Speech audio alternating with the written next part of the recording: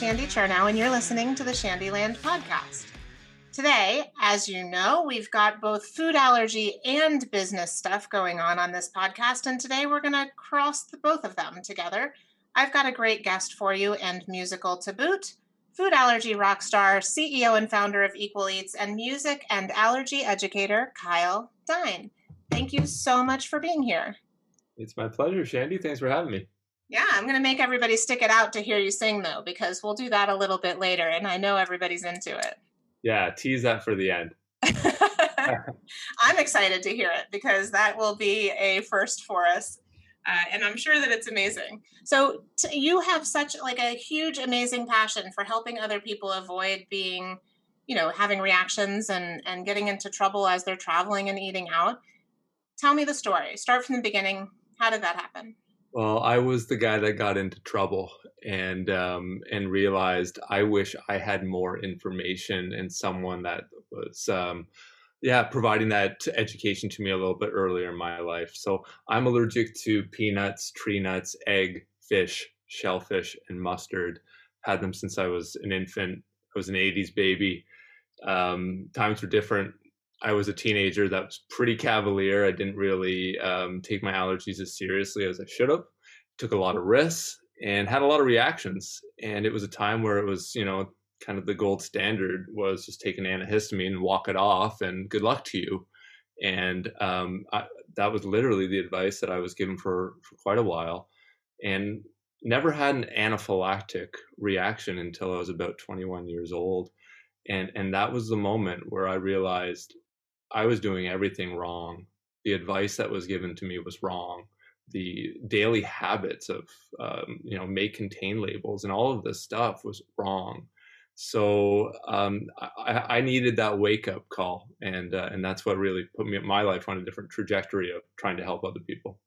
Yeah, I feel like we're kind of still in that place. I mean, obviously now the standard of care is epinephrine and all, but still there's this kind of, what do you do? What's the plan? And every allergist kind of spills different tea, if you will, and gives different advice. How do you envision that shifting? Trying to get to more of an actual standard of care, and not everybody has their own safety plan and they're all different and nobody knows. And I mean, the labeling thing alone could be an entirely other podcast, but yeah, it's true. Well, I think it's consensus, and it's even, food allergy, anaphylaxis is the same condition on both sides of borders. Yet you have different action plans for one country to the next country.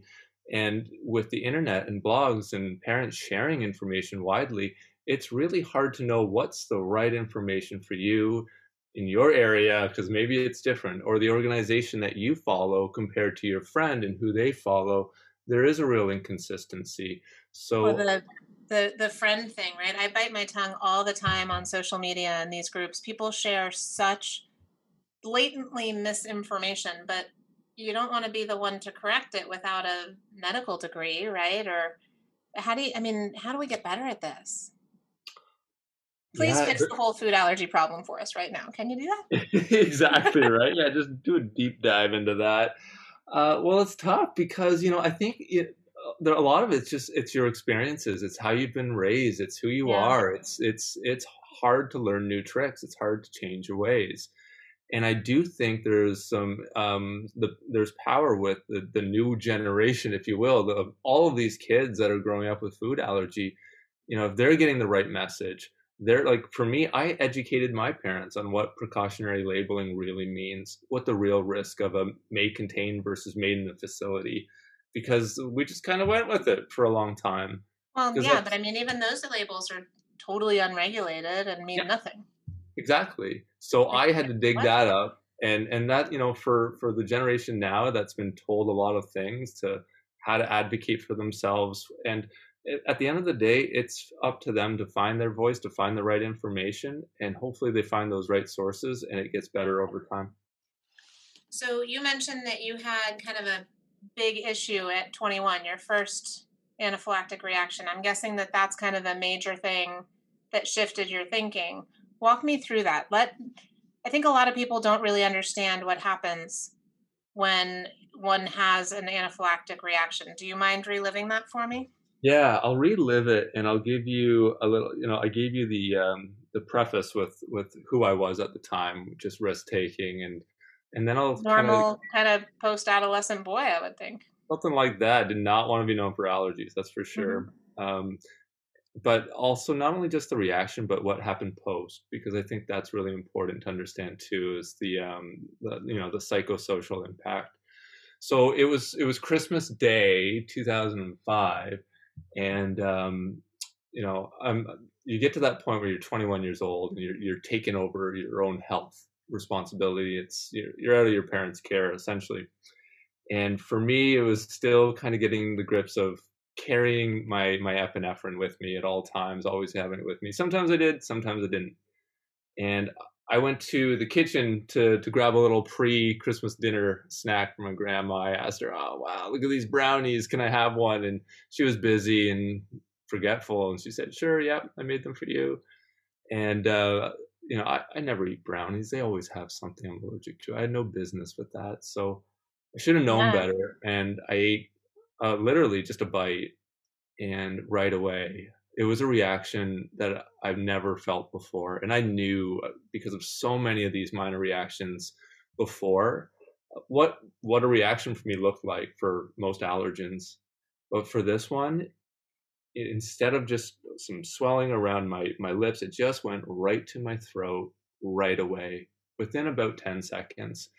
Wow.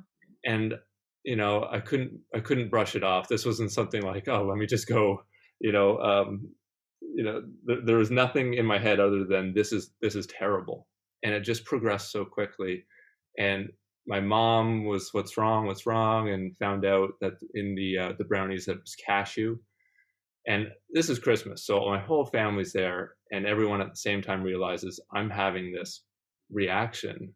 And I'm starting to lose consciousness at this point, where it's probably within under a minute still, but it just progressed that quick to really, really difficult to breathe. I think for me, what I remember most about it during the reaction was just the drop in blood pressure. Like for me, just feeling completely out of it, feeling faint. And you probably relate to that. And I almost think of it like I was watching myself, like I was on a television set. Like I'm watching this scene unfold and I'm not present. It was just surreal. There's nothing that you can do about it, right? I mean, I find that same feeling. I'm incapable of fixing this, and you Yeah, just are a bystander in your own reaction.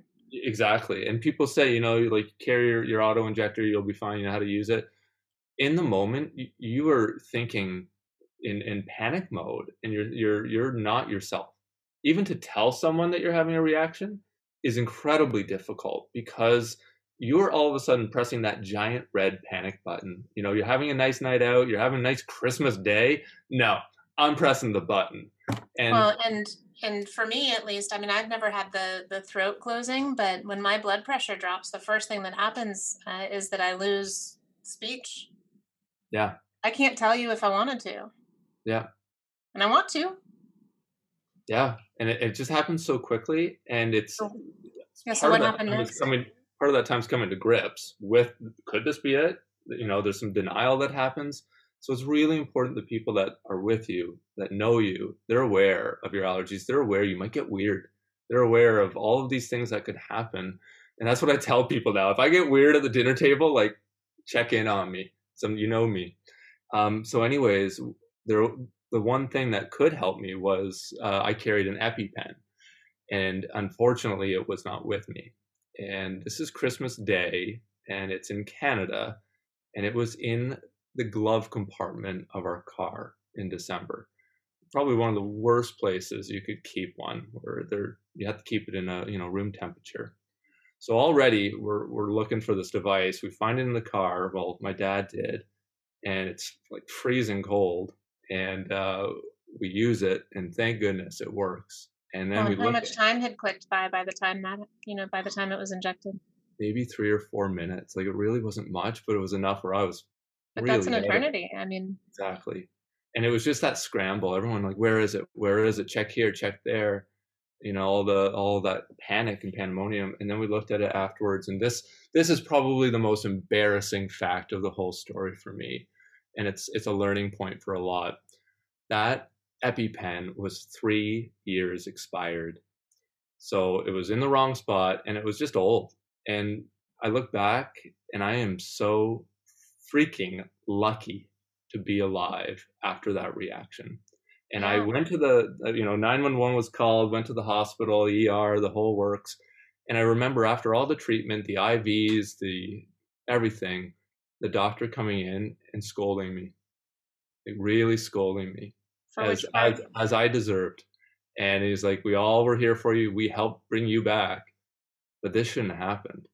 And for me, that leads to the post, the recollection, the week of silence with myself, and reevaluating how I led my life, how I treated my allergies, and I didn't know what to do with those emotions. And for me, it really just came out as I want to help other people, because I know guys like me that haven't want nothing to deal with their allergies, and they need to know about this. They need to know what they can do to prevent this, because this was so avoidable and it was stupid of me. Well, I mean, I'm going to take a little bit of issue with your most embarrassing part. The I was told by a world-renowned allergist face to face that they're not, even if their expiration date is passed, until the medicine inside is discolored, Yeah. don't throw that bad boy away. It's still good. Absolutely. Yeah, unless it's murky inside. Right. But for me, it's just I look back on it now as just I can't believe that, because I'm so vigilant. Like it's in my planner every year, the expiry date. Like, all right, get it before then. But I mean, the only reason the time. expiration dates are what they are is because that's how long they tested it in the FDA trials. Yeah. If they had tested it longer, the expiration dates would be further out, right? But they want to get it to market, so they didn't. So they're not. Hey, between you and I and all of your listeners, I've never gotten rid of one. I actually have like a display case with all of my past EpiPens, Twinjects, Allergex, AviQs, because I hide them around the house, right? So they're in every bathroom. They're in each purse. They're like, I have one in my mom's house. Like they're just kind of everywhere, and that way, at least, even if it's an old one, to your point, right? I mean, an old one saved your life. It's much better than having only one or only two. I'd much rather have one that somebody can find. That's it. No, it's better than nothing, and it works. I don't keep them all now just as backup. I've got plenty of in-date ones, but I do keep them almost like a trophy. I didn't use my EpiPen this year, and I'm proud of that. Yeah. But yeah, I mean, don't, like in my go bag, so I have my car key, my 2 EpiPens, my inhaler, and some Benadryl, right? All the time. And the car key's in there so that I never forget to take the EpiPens with me. There's always a non-expired one and then one of the old ones as my backpack. And I keep, it's like this little flat bag and the good one is on top. But dude, if I need that second one, shoot me up with the expired one, please. You do what you got to do. They are not growing on trees, that's for sure. So whatever plan works for you, be covered. But the other thing that I want to dig back up from your story is you get weird. So the way that I describe it is, if I seem like I'm drunk and I haven't drank enough to be drunk, I'm having a reaction. That's a good one. Because it makes me, it's slurred speech and slow, and I can't do the things that I want to do, right? So if you didn't feed me 12 whiskey shots, but that's how I'm behaving, something ain't right. Yeah, it's always interesting to, but nobody thinks, oh gosh, that's an allergic reaction. They're looking for throat closed or something super swollen or something like that. People don't realize. Yeah, it's so true though. So all of this led you to create Equal Eats. What does Equal Eats do? Talk to me. Sure. So I like a lot of different things. One of my hobbies is traveling, and from a young age, right around that time, actually, I went on exchange to Sweden to study for half a year there, and had a great time, and realized how underprepared I was allergy wise to deal with Swedish, and I also realized what a homebody I actually am, because I've always been at home, and I always, when I went there, I felt comfort not dining out, but finding, Tony the Tiger in the grocery store and just eating cereal for the first week, and then expanding my bubble of comfort. But as time went on and I wanted to explore more, dining and food is a big part of culture. and I started doing backpacking trips across Europe and all that. And I did experience a reaction, and one that was completely due to a language barrier. That I got the old yes, yes, yes, yes, yes, that's safe treatment when I don't think they knew anything that I said. And it made me realize the importance of just putting my allergies, A, in writing, and B, in their language. So there was a solution out there at the time, but I wanted to create something that was digital because I was a bit of a last minute traveler. So I wanted something that if I'm booking a trip tomorrow or tonight, I want a card that I can get right away. So it was digital. So we started off, the company was called Allergy Translation, pretty black and white. That's what it did. And it was, we have an app, there's a website. And it was within the last 2 years, I rebranded it to Equal Eats because it's more than just food allergy. People with celiac disease and other restricted diets are having the same conversations at restaurants. And I would rather they use a card that calls it what it is than someone with, let's say, lactose intolerance calling it a milk allergy.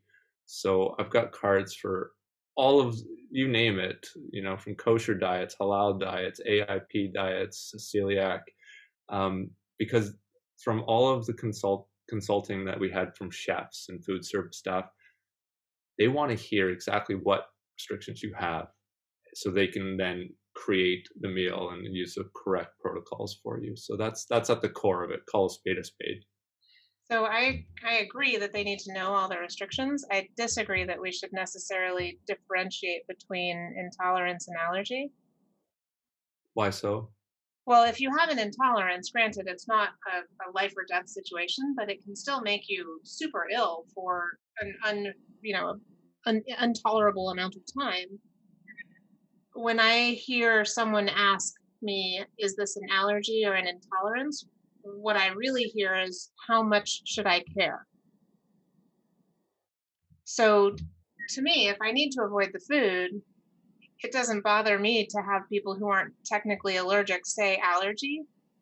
I just want them to be safe and not sick. And if the word allergy gets someone to care more, so be it. Yeah, for me, I think it just shows what a broken system we have with food service industry, I don't that disagree there. you have to actually use this correct terminology for them to care.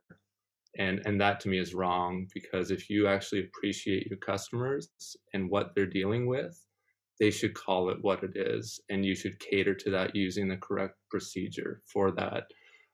So I think it waters things down for everybody, and I do think it then just makes this complete unstructured mix of a system. Yeah. When really, for me, the bigger goal is to have some structure and standardization in what I think is almost the Wild West of food service these Yeah. days. And why do you think that there's such a disconnect between hospitality and kind of the food allergic population? And as an aside, and maybe this gives you kind of a hint as to what I think maybe part of the issue is, why aren't food allergy people kind of more loud and proud about it? Like there's a gluten-free menu at every restaurant. Why? Because all the soccer moms avoiding gluten banded together with all the celiac people, and they're loud about it, right? Nope, I'm not having that. Like, why is there a keto menu lots of places or a vegan menu? It's because people advocate for themselves, and food allergy people like to keep themselves, smaller and not the center of attention. Why?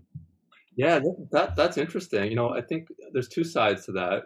I think on the restaurant side, they're very conscious of their business, and two main parts of that is liability and demand. Allergy has a different level of liability attached to it, and is it, for them, is it worth the additional effort, and will that fill seats?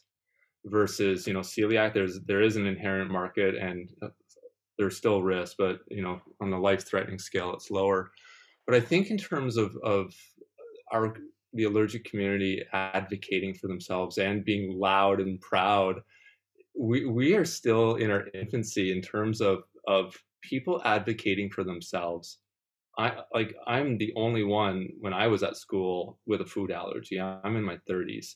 Otherwise, it's a lot of parents doing that advocacy work, which is fantastic, and I love every single one of them. But it's a new, there's going to be some changes going forward as I see startups coming up every day from young people with food allergy. And I think for a lot of them, the way that they've been treated in the past, there's almost like we've been conditioned to feel like we're the problem. Because when you have been to enough restaurants and you've had eye rolls, and is that, the jokes, because I have a list of allergies, and when I say all of them, like, are you done? And they say that, I'm like, did you even hear them then? So it's these experiences time and time again that just dismiss us and make us feel like this victim in all of it. It doesn't give us a loud voice to begin with, because we don't even feel like we have a stance when you feel like they would rather we just stay home. And that's not across the board. There's some great places, but it's few and far between, and it's hard to navigate and have that overall confidence. Well, yeah, and I mean, once you've had that experience, which I think everyone with a food allergy has had, you say eye roll oftentimes in meetings or presentations for Certistar. I'll go like it's the big sigh, the hand on the hip, the eye roll, right? And it's not that every time you go out you get that, but you go out enough times, you get that more than once, and it really does. It kind of puts a damper on your desire to be out there. Yeah. And I love the way that you articulated that. And I think that we are both, kind of on a mission to try and fix that on both sides. Absolutely. There's some work to be done. And yeah, it's, I call it, before I said it's the Wild West of food service, because it is like this one, like they're regulated in a lot of ways, which is great, but one of the last biggest regulations was in the 60s, and that was with food safety. And there are mandates to how they can help prevent salmonella, which is important, but there's nothing in terms of a life-threatening allergy. They can do what they think is okay. And a lot of these restaurants, they don't have this experience in creating an allergy policy, and might not even know people with allergies before they started a restaurant. So there's a lot of work to be done. Not to say it should be this government mandated system, but there is some structure that can actually absolutely be started with. Yeah, no doubt. We're on the same page there. Oh yeah. So listeners, watch out for some neat conversations coming out of sure. out of this partnership, if you will. All right, let's lighten things up. Let's talk about the music piece. Food allergy rock star. Yeah, not something I was dreaming of as a teenager. I love it though. Can we first, I want you to tell everybody what the albums are, and then if you don't mind giving us, a little something performance wise, I would love it. For sure, absolutely.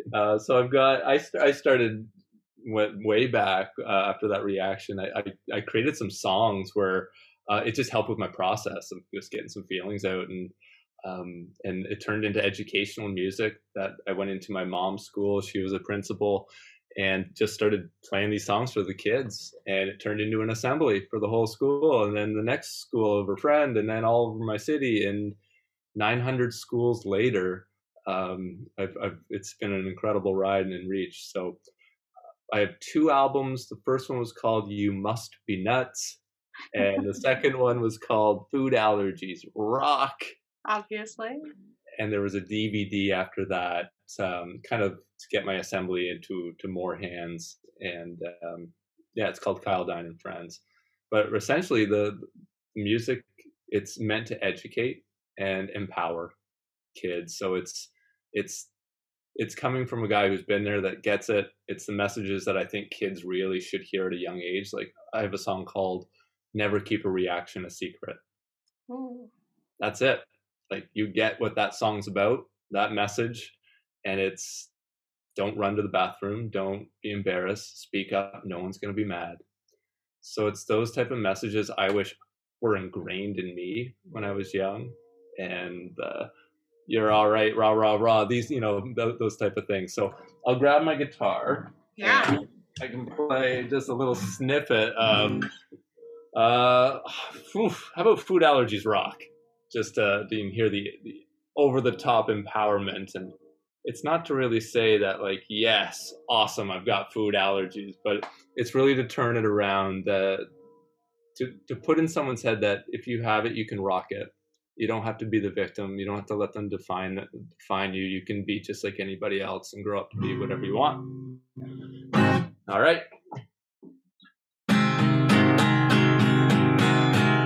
Food allergies rock. Food allergies rock. To tell you the truth, I would rather have them than not. Food allergies rock.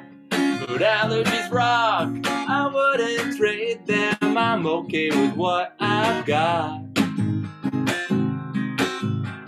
Just a few foods that I can't eat, but none of it's in my favorite treats. I can eat healthy things like fruit. For everything I can't, yeah, there's a substitute. I can be brave and speak up for myself. I can find safe food on a cupboard shelf. Teach my friends what they're all about, and I'll be just fine living without.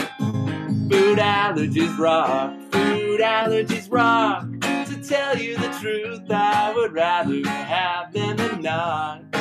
All right, now here's your first duet of your podcast. When I say food allergies, you got to say rock with me, all right? All right.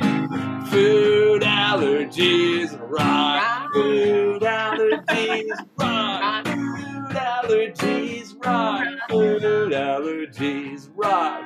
Food allergies rock.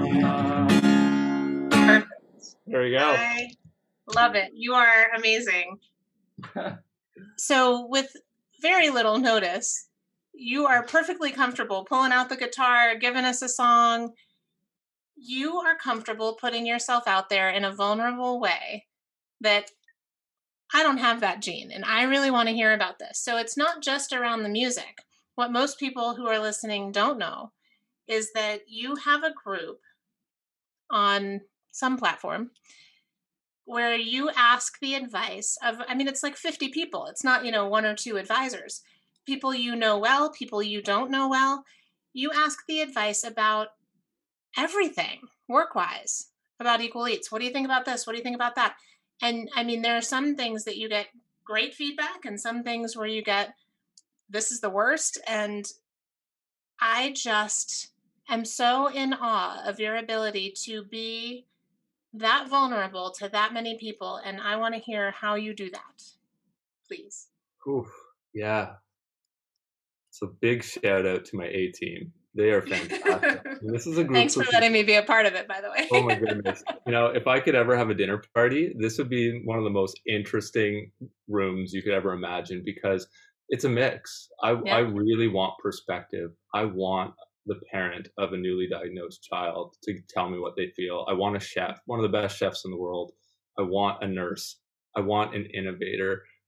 Just today, one of the heads of one of Canada's largest catering companies has just joined, because all of these perspectives I don't have. And I think for me, it's just really important to recognize my blind spots. And everyone has them, and it's really hard to admit them. But I think for me, it's coming to grips with, I cannot do this alone. The plans, the visions, the things that I wanted to do, I have no chance of thinking through them in my limited brain. And I think that's just where I come from. I think I've failed enough too with different projects and things to realize I'm not the guy to solve it all. But if I bring a lot of smart people together and we can be just honest, we can solve some really great things. And I think at the start, it is so tough to get into that groove. But once you start getting feedback and you remove yourself from the personal connection, when your business is just in a box, and we can just say that box is ugly, and it is what it is. When you're removed, you can just work on it and talk about it, in good or bad, and get suggestions, and it just makes it so much stronger and better. No doubt. Yeah, I mean, I truly, I have such respect for what it is that you do. I'm envious of your talent that way. To the point where I have such fear of being vulnerable and out there that I have seen your posts, and I respond to anything that's kind of relevant to me or I have, a feeling about, but half the time I do that in private message. Hey, Kyle, I saw this one and I think, Yep. And that's totally fine. I'll take the feedback any way I can get it. But I would say some of the best debates were just public on the comments of like, okay, and very respectful. Like, I see your point, but like, what if, and the daydreams come out and it builds and it layers and there's disagreement but we're all in it for the same cause. And I think then everyone realizes that. So it's pretty healthy debate. I love it. And in good news, we have a built-in listenership of like an additional 50 people or something for this podcast, because I'm sure you're going to post it in there, and I love it. You know it. I find myself learning from you there, and I think that is fantabulous. So thank you for doing that. Well, I am just privileged to have you as part of that group. All right. So outside of the A Team, how can people connect with you and with Equal Eats and with your music online? EqualEats.com. Equal Eats on Instagram, KyleDine.com, or just search up allergy music. There's no one else doing this crazy stuff. Can we get it on Amazon or Apple or? It's on all of it. Yeah, you can stream it. And foodallergyvideo.com streams my whole video. So if you're looking for some content for virtual classes right now, it's out there. And get in touch. I love it. Perfect. So as you know, and so do the listeners, I like to wrap all these up with 2 truths and a lie. You're going to tell us 2 real things and 1 less real thing. And listeners, if you want to know which one is false, you'll have to reach out to us on the social media comments or on your favorite podcast platform. So Kyle, 2 truths and a lie. Okay. 2 truths and a lie. I was once on The Price is Right game show. Dine is actually a stage name. And my first band was called the Ice Cream Porcupines. Porcupines? I love it. So as you and I were talking in the pre-show about 2 truths and a lie, because I don't ever let anybody be unprepared on this particular point, you said that it has started to kind of permeate its way into your family life. Tell me more. Yeah, just hearing about this brought me back. I haven't played it for a while since working at a summer camp. And I introduced it to my 5-year-old daughter, and she was just in love with the game.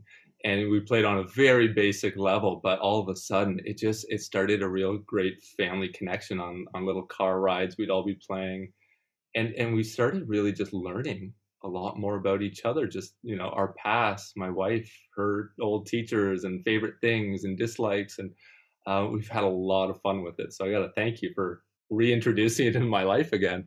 Yeah, no, I'm glad that it's had that impact. And the other thing that we were talking about is that I think as parents, we have a tendency not to share kind of our personal stuff with our kids, particularly not from our pasts, right? They seem to think that we showed up like when they did. And they're always, at least mine are always interested to hear the things of before them. And so I'm glad to hear that this is a good way for you to be able to do that. So accidental parenting hack.